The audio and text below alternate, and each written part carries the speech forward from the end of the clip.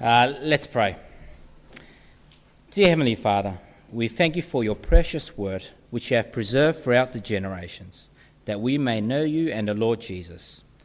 We pray that today you will open up our eyes, our ears and our hearts to receive your word as it really is, the words of eternal life. In Jesus' name we pray. Amen.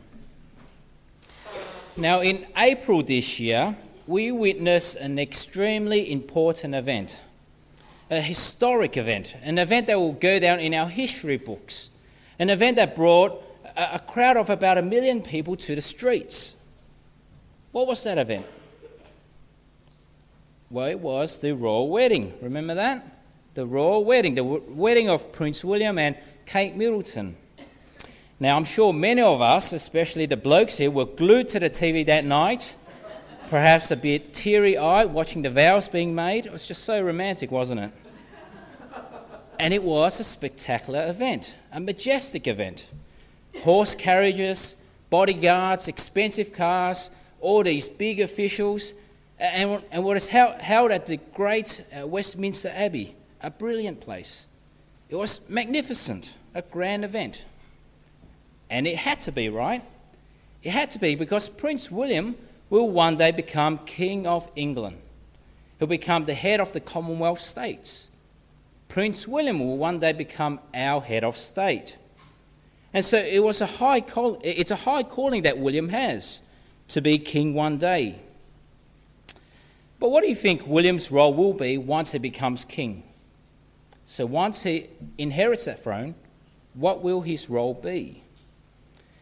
Well, he will have a whole stack of constitutional duties of the state. He will recognise successes and excellences in his country. He'll knight people, hand out medals and awards. He'll spend a lot of time at lavish dinners. He'll attend all sorts of ceremonies. He'll cut ribbons. And he'll have all those official roles. But if we think about the kings throughout history, their story was vastly different.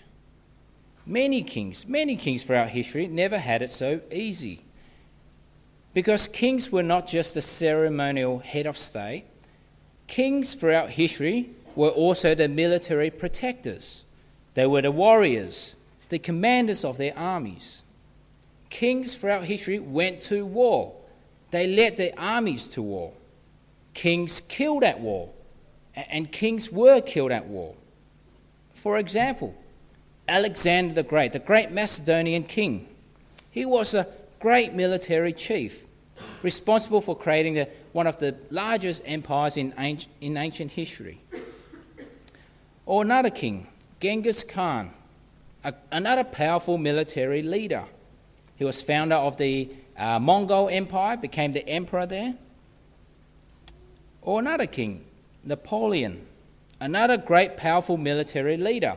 He's known to be that great military strategist, and he became Emperor of France for a while. And so many kings throughout history went to war. They went to fight. They led their armies. And this is what we see in our passage today. Kings went to war. And the great King David, the greatest king of Israel, went to war, was a great king of war. Now, in our passage today, we have 3 chapters, 18 to 20 of 1 Chronicles, and in these 3 chapters we're given many years of battles and wars that David fought in. And in these chapters we learn of the battles that David had against all these surrounding nations around Israel. And it was the job of David, their king, to fight for his nation, to subdue the enemies. And so how did David go in all those battles? Well, let's have a look at chapter 18. So in chapter 18, we first learn that towards the west of Israel, David defeats and subdues the Philistines. So we've got a map up here.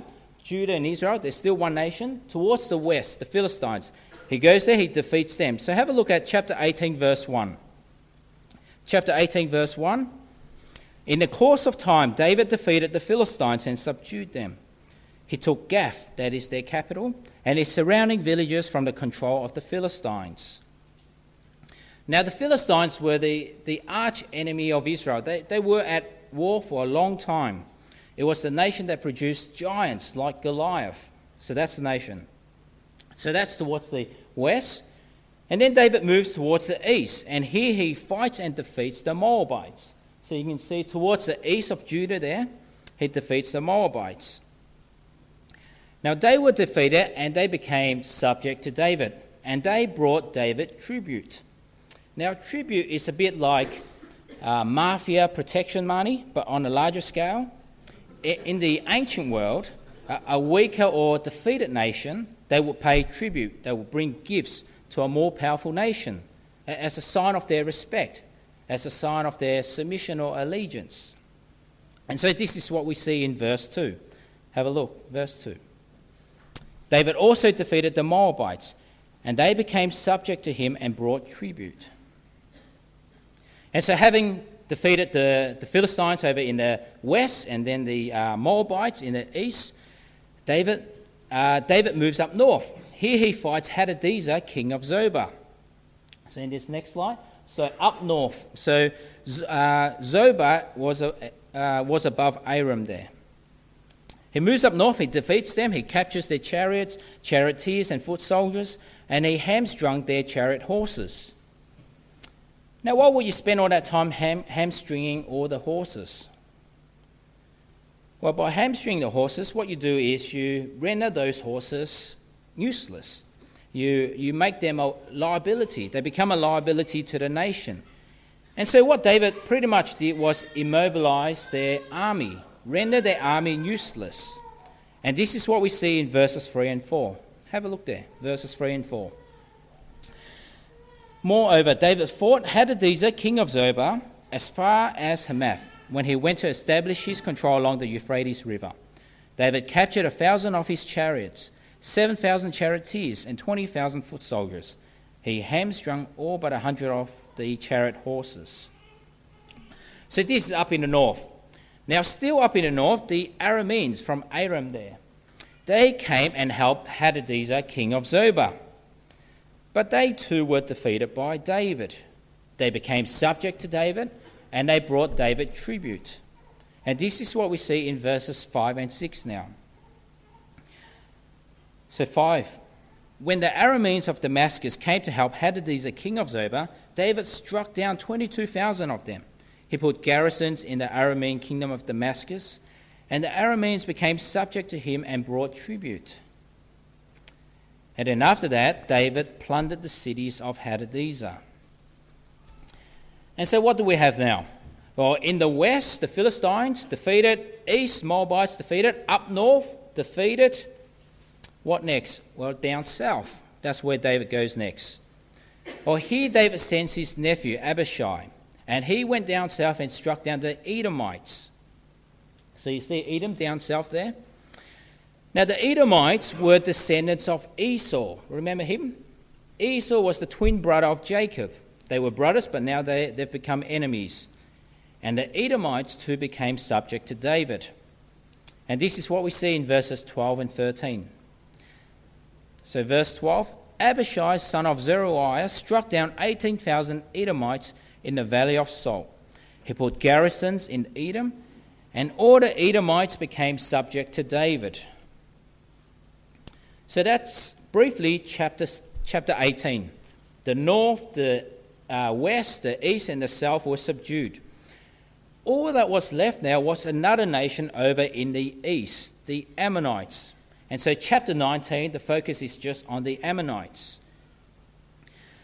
Now in chapter 19, David did have a good relation, a peaceful relation with the Ammonites. And so when Nahash, the king of the Ammonites, died, David thought he would do something kind. And so in verse 2 of chapter 19, David thought, I will show kindness to Hanun, son of Nahash, because his father showed kindness to me. But what did this king do? Well, rather than accept David's act of kindness, Hanun instead listened to his advisors.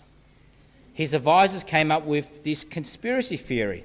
They thought in verse 3, do you think David is honouring your father by sending men to you to express sympathy? Haven't his men come to you to explore and spy out the country? and overthrow it.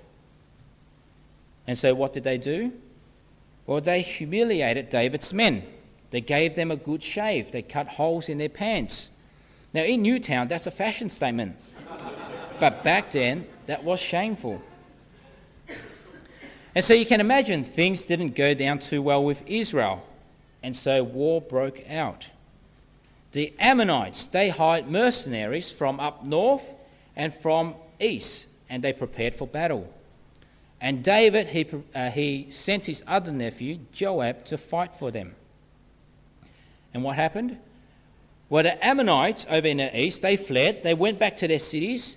But the Arameans, those mercenaries from the north who were hired, they were defeated once again. They were made subject once again to David. And that's chapter 19. So the focus was over in the east, but the east was not yet subdued. The Ammonites, you see, weren't defeated yet. They fled back to their cities. Only the mercenaries, the Arameans, were defeated. And so in chapter 20, the focus remains on the Ammonites. So here, Joab was sent out again, and in chapter 20, verse 1, have a look there. Chapter 20, verse 1. In the spring, at the time when kings go off to war, Joab led the armed forces. He laid waste the land of the Ammonites and went to Rabbah and besieged it. So Rabbah was the capital of Ammon. And so the Ammonite cities were defeated and they were plundered. Okay. Now, the second half of chapter 20, the Philistines towards the west. Remember, the Philistines, they were the arch enemy of Israel. They were already defeated at the beginning of chapter 18. But the Philistines were like this thorn in the flesh. They'd never stop uprising against Israel. And this time they went to fight again. But this time they had giants to fight for them. One of the giants, Siphi, was a descendant of the Rephaites. Now the Rephaites were an ethnic group, and they were a group that had they were extremely tall, so they were giants. Another giant, Lami, the brother of Goliath, the Gittite, went out to fight. And then there was the other man, the huge man, the man with 6 toes and 6 fingers on each hand and foot. So those 3 giants, as terrifying as they were also defeated and made subject to David. And so the Philistines were once again defeated. That's chapter 20. So all the surrounding nations now, north, south, east, west, all defeated, all made subject to David. David was their king. David was the king of all, who fought, who killed and subdued his enemies. So let's think about that. So 3 chapters, very briefly. The battles of chapters 18 to 20. They seemed quite easy, didn't they? David, the king, quite easily defeated all his enemies. If anything, David seemed like this awesome king, an invincible king, a king that anyone would want to have. But not only that, not only was David powerful, have a look at chapter 18, verse 14. So verse 14, David reigned over all Israel, doing what was just and right for all his people. That's a great king, isn't it? Not only was David powerful, but he was also righteous and just. That's a king anyone would want to have. But now let me ask, why was it that David was so invincible? Why was he so good? Why was he able to defeat his enemies so easily?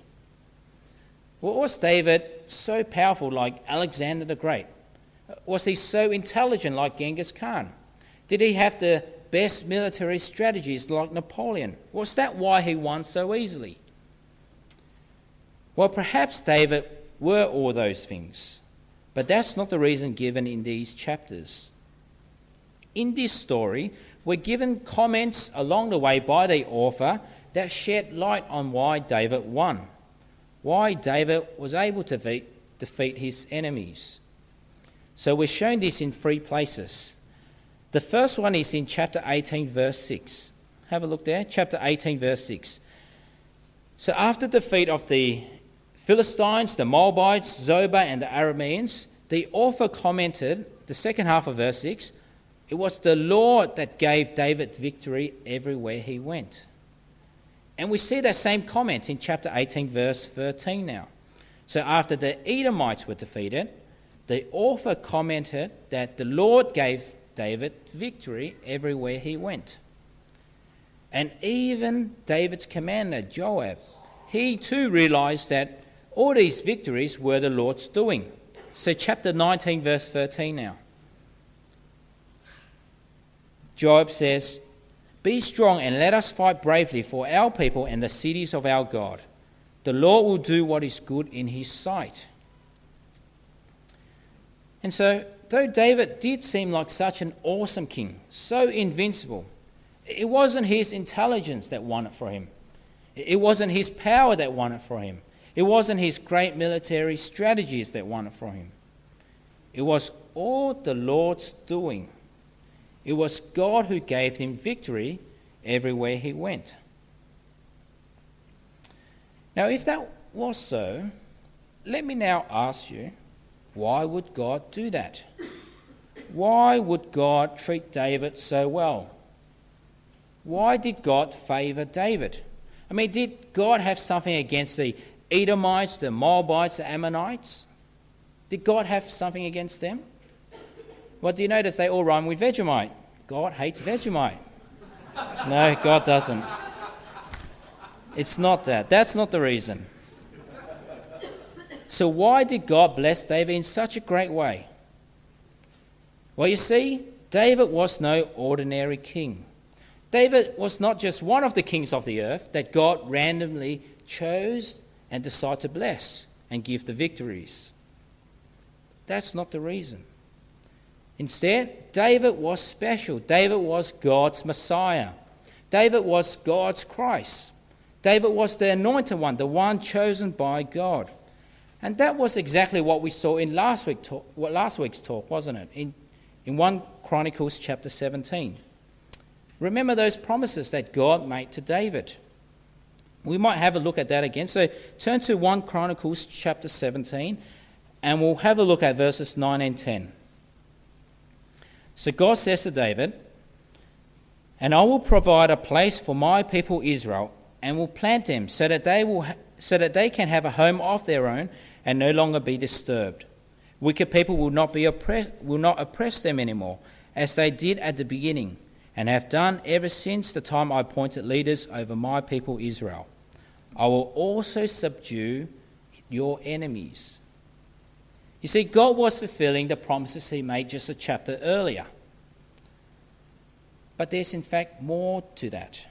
God was in fact fulfilling a greater promise, a promise that he made right at the beginning in Genesis. Right at the beginning, right after the fall. Now, do you remember the promise God made right at the beginning? It's a promise that one day, from an offspring of Eve, there would be someone who would come who will crush the serpent's head. Remember that promise right at the beginning? The one who would defeat evil. So we'll have a look at that promise in Genesis chapter 3, verse 15. It'll be up on the slide. God says, speaking to the serpent, God says, "I will put enmity between you and the woman, and between your offspring and hers. He will crush your head, and you will strike his heel." That's a promise right at the beginning. And so right from the beginning, the world was already waiting in anticipation of the coming of this serpent crusher, the one who would defeat evil. And in the Genesis story, the promise of this offspring of Eve, it gets narrowed down to an offspring of Abraham. And towards the end of Genesis, the offspring of Eve and the offspring of Abraham gets narrowed down further to an offspring of Judah. And then when we come to 1 Chronicles chapter 17, we see that that offspring of Eve, the one promise, gets narrowed down further to an offspring of David. King David therefore had a special place in God's big promise, the promise he made right at the beginning, because it will be from David's seed, David's offspring, David's house, David's dynasty, that offspring will come. So have a look at 1 Chronicles chapter 17, verse 11 with me. So verse 11. The promise that God made to David. God says, "When your days are over and you go to be with your fathers, I will raise up your offspring to succeed you, one of your own sons, and I will establish his kingdom." And then in verse 14, "I will set him over my house and my kingdom forever.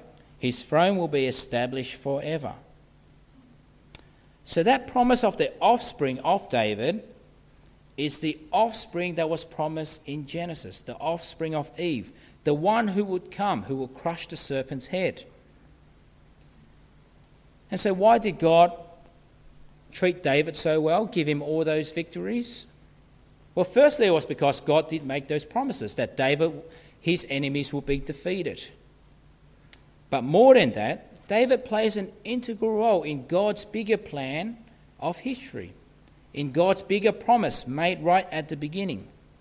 The promise of the offspring of Eve is an offspring of David. And that's why David has a special place in God's big plan. Now that all sounds good. All sounds great. David was great, a great king. Now I want you to think about what the original readers of this book would have felt. Now, do you remember their situation? They've been exiled to Babylon. They've stayed there for 70 years. The Persians, when they came to power, overthrew the Babylonians, and then the Israelites were allowed back to their homeland. Now that they've returned, they've found that their homeland was desolate. It was destroyed. So how do you think they would have felt reading this story, the stories of David and his great battles and all his victories? How would they have felt? They've returned to homeland, nothing's there, no temple, no homes. How do you think you would have felt if you were there? Well, I think I would have felt rather depressed, greatly depressed. I would have felt sad and hopeless. I mean, it was great during David's reign, but that's 600 years ago. That's long past. And David's no longer around. In fact, there's no Davidic offspring that's still around. There's no king on David's throne.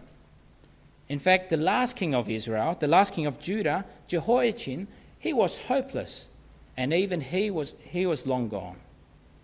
And so at this time, there's no king to fight for us, no one to defend us, no one to save us. And the surrounding nations, they're no longer subject to us. In fact, we're subject to this foreign empire. And so the glory days are long gone. And so reading about all these great stories of David and his victories, I think that would have left me rather depressed, rather flat and hopeless. I probably would have felt that the author of Chronicles was kicking me while I'm down by reminding me of how good it used to be. I mean, what has happened to the promises of God? Where is that offspring of David that he has promised? That serpent crusher? Are those promises no more? But though I may have felt that way, the author of Chronicles wrote these things down to produce another response. The author of 1 Chronicles wrote these things down to give hope to the post-exilic Jews. That though things are dark and gloomy now, they were reminded that it was God who gave David the victories all along. That despite there being no king at the moment, God will keep his promise. That Davidic offspring will come. And that Davidic offspring will be given victories over his enemies. And you know what? Well, it turns out that was exactly what God has done. Because when we turn our Bibles to the first page of the New Testament, what do we see? The first page of the New Testament. We see the genealogies. We see a long list of names that are hard to read. I mean, just think about that. Would you ever begin a book with a long list of names? It's like going to the movies and for the first 5 minutes you're watching credits. How exciting. But the genealogy of Matthew is very important. Because what does it teach? What does it show us? Well, it shows us that God has indeed kept his promises. That Jesus is that offspring promised right at the beginning in Genesis. Jesus is that offspring of Eve, that offspring of Abraham, offspring of Judah, and offspring of David. Jesus is that Davidic king promised right from the beginning, the one who will crush the serpent's head. And so when Jesus came on the scene, how did he rule as king? What did he do? Was Jesus like David? Did he spend his life trying to defeat the Romans? Remember, the Romans were in control then. Did Jesus spend his life trying to kick out the Romans to reclaim their land? Or did Jesus spend his time trying to get rid of Herod, that puppet king, and to install himself in Herod's palace? Was that what Jesus did? Well, no. Jesus came, this promised offspring came to fight a far greater battle than what David was involved in. David was involved in fighting those Vegemites, those Moabites, Edomites, and so forth. But Jesus came and fought in a greater battle, a more serious spiritual warfare. You see, the battle that Jesus came to fight is a battle that we're all involved in. A battle in which we are like the Israelites. We're involved in this battle. And it's a battle where our loss is guaranteed. Because it's a battle against the serpent, against Satan and his hold on death. It's a battle in which Satan is the ruler of this world. He prowls around like a roaring lion, seeking someone to devour. It's a battle in which Satan schemes and tempts us. It's a battle which is against the rulers, the authorities, the powers of this dark world, and the spiritual forces of evil in the heavenly realms. It's a battle against Satan, who holds the power of death. That's the battle we're all involved in. Israel were involved with battles with their surrounding nations. But we're involved in a greater battle, a far more dangerous battle than that. And none of us have any chance of winning in this battle. We don't have the powers, and we don't have the resources to fight in this battle. It's not a battle in which we can use conventional warfare weapons. We can't use bombs and tanks and missiles. We have nothing in this battle. And so, like Israel, we need a king. We need a king like David to fight for us. And that is exactly what we have in Jesus, the one who will crush the serpent's head. Now, how did Jesus do that? How did Jesus crush the serpent's head? We'll have a look at this verse in Colossians chapter 2, verse 15. We're told that Jesus has disarmed the powers and authorities. He made a public spectacle of them, triumphing over them by the cross. It was by the cross. And the next verse, Hebrews chapter 2, verse 14. Have a look at this. We're told that Jesus shared in our humanity, so that by his death he might destroy him who holds the power of death, that is, the devil. So how did Jesus defeat the enemy? Crush the serpent's head? Well, ironically, by his own death. Not with swords, not with chariots or bombs or missiles, but by his death on that brutal and horrific cross. I mean, that's a crazy idea, isn't it? To say that I've defeated the enemies by being killed myself. That's just a crazy idea. But it was through that death of Jesus that the great enemy, our great enemy, was defeated. But this was exactly what God had in mind right from the beginning in Genesis. Remember, what will the serpent do to the offspring of Eve? Remember in that promise? What will the serpent do? The serpent will strike the heel of the offspring. Remember that? The serpent will strike the heel of the offspring. How did the serpent do that? Well, that was the crucifixion. On the cross, Jesus was struck down. But the fascinating thing was that in that very same event, the serpent's head was crushed. His power was defeated. His power over death was destroyed. In that very same act, the offspring's heel was struck, but the serpent's head was crushed. Who would have ever imagined that? Right from the beginning, chapter 3 of Genesis, God already had that plan. The post-exilic Jews, when they returned to the land, they had no idea that that was God's plan. But this is it. Jesus is that greater David, that offspring of Eve, that offspring of David, the victorious king over Satan and death, the king who has fought for us and won. So what then does all that mean to us today? What does the cross of Christ mean to us today? What does it mean to have Jesus as our king?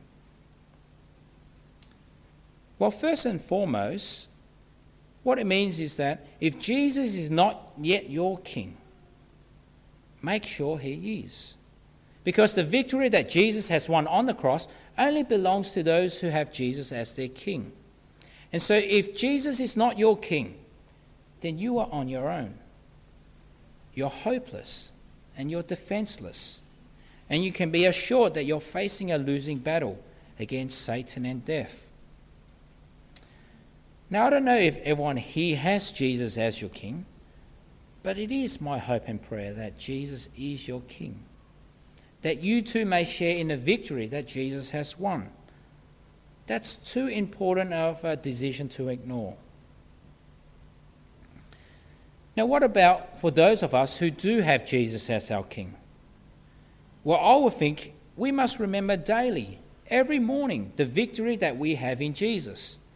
The victory that we share over Satan and death. And that must be the greatest thing ever. I mean, that must bring us the greatest joy ever.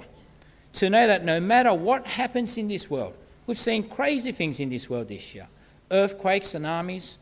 No matter what happens in this world, no matter what happens to us or what will happen to us, we are already victors because Jesus is our King. Now, just recently, among our very own church family, we've heard of members who've been through some tough times. I mean, people who have to go through surgery, life-threatening surgery. We've heard of kids breaking their bones. A youth group kid broke his collarbone. And even this week, Beck, she went to hospital, broke her nose. I mean, she played a bit too hard, but that was tough. Horrible things happen. And we hear about these things all the time. In the past week, when I visited a church in Melbourne, I met with a man there, and he told me about his tremendous suffering that he's been through. His wife left him. He's got a daughter whom he loves and adores, but he only gets to see his daughter 5 days in a fortnight. And above all that, he's got brain tumour. I mean, what terrible things to happen all at once. Now, perhaps things aren't going too well for you too. Perhaps things aren't going too well at work. Or perhaps things aren't going too well health-wise. Or perhaps things aren't going too well financially. But let me say, amidst all this, as tough as they are, as sad as they are, as disheartening as they are, and they are tough, they are sad, they are disheartening, there's no denying those things. But amidst all this, isn't it great to know, isn't it so comforting to know that we have a King who has fought for us and won? We are all victors in Christ. Jesus has defeated the devil and his hold over our lives, and death no longer has his sting. And this is the way we should begin every morning, shouldn't it? I mean, to remind ourselves what Jesus has done for us on the cross. to remind ourselves the gospel of Christ, that we do have a victorious king, a king who did not attend lavish parties, a king who did not just attend ceremonies, a king who did not take it easy in his grand palace, and a king who's far greater, far more powerful, far more intelligent than Alexander the Great, than Genghis Khan, than even King David himself. A king who has fought for us and won on that horrific but yet glorious cross. This is our victorious king. Let's pray. Dear Heavenly Father, we thank you that even at the beginning of the world, you had this great plan for the coming of the serpent crusher. And we thank you that Jesus Christ is that one whom you have made king and given victory over Satan and death. We pray that you can help us all. You may help us all be reminded daily of the victory we share in Christ. In Jesus' name we pray. Amen.